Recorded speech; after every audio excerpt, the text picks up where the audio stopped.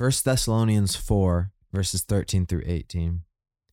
But we do not want you to be uninformed, brothers, about those who are asleep, that you may not grieve as others do who have no hope.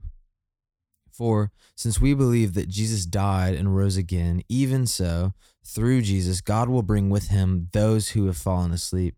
For this we declare to you by a word from the Lord, that we who are alive are left until the coming of the Lord, will not precede those who have fallen asleep.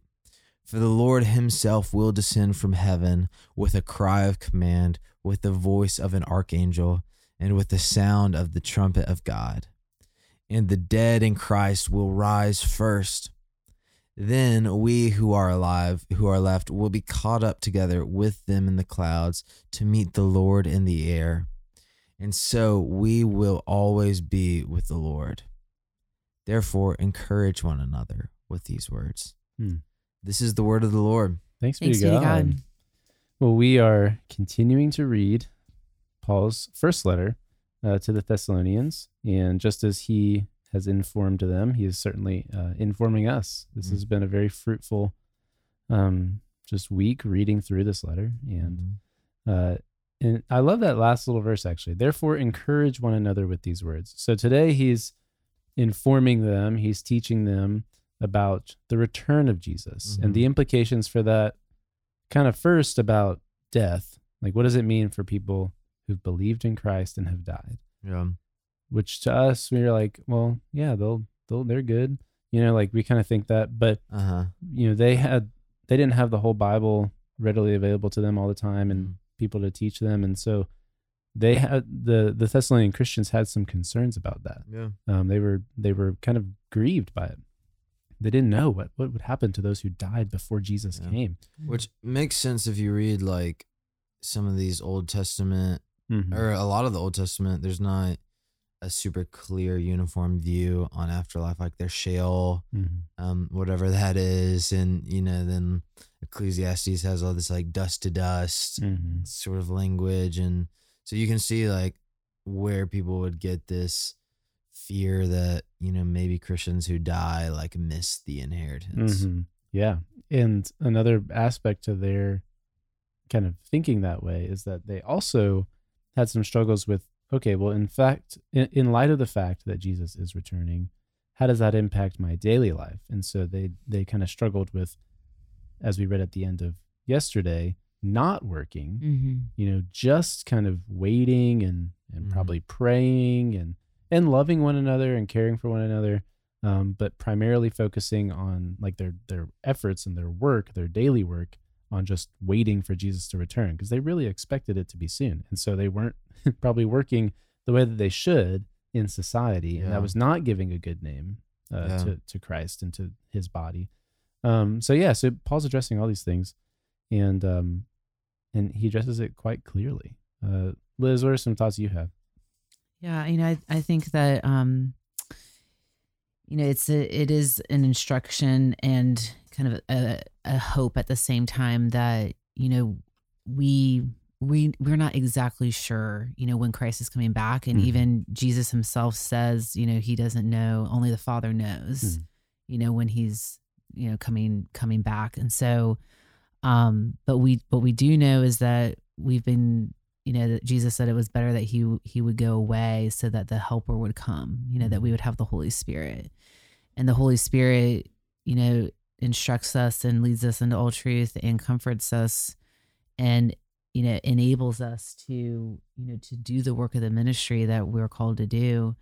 You know, while we do, you know, anticipate Christ's return.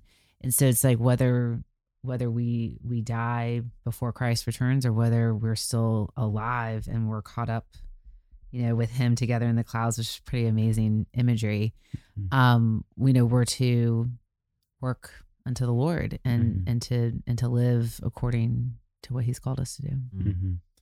Yeah. And, you know, for some, maybe you haven't really heard about Jesus that much. And so the fact that we're talking about his return is maybe a little confusing, but you know, verse 14 is very clarifying, addressing the death aspect of all this. For since we believe that Jesus died and rose again, even so through Jesus, God will bring with him those who have fallen asleep. And so he's saying those who have died in the same way that Jesus died and rose again, they will rise. Yeah.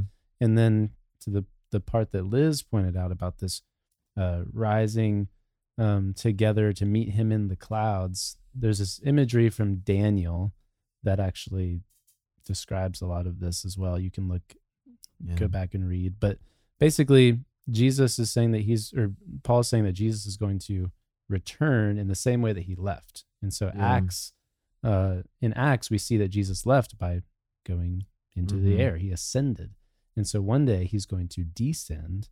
And when he does, it's going to be triumphant. As Will was reading, there's going to be, in a sense, the sound of the trumpet of God, which we don't exactly know. I don't know if it's going to sound exactly like a trumpet, but it's going to be loud and glorious. Yeah.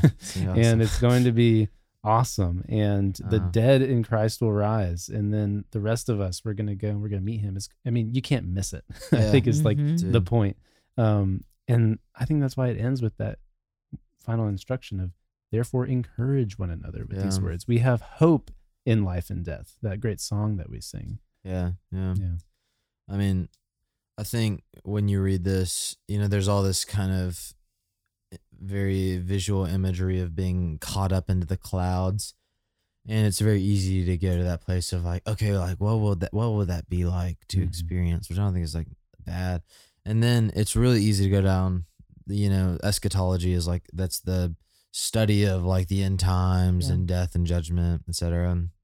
And we kind of get different. It's a multifaceted diamond, and we get different facets in different places. And so it's easy to get confused and try to like figure out this puzzle where like, okay, First Thessalonians says, it's like this imagery of getting caught up in the clouds, and it kind of sounds like we're getting whooshed away to heaven.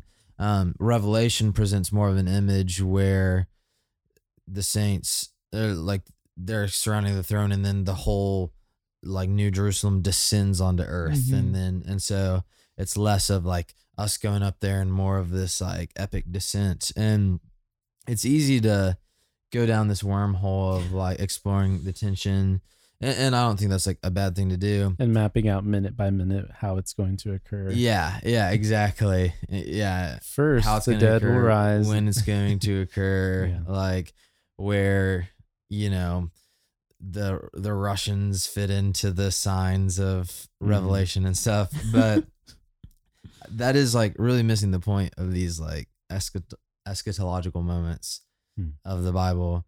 The point is like Jesus is coming, and all these people around you are facing the judgment of God when he comes. Yeah. And you are facing the favor of God. And how can you say that you love any of these people when you know that this day is coming and you're not doing anything to intercede for them, to push them towards the light before it comes?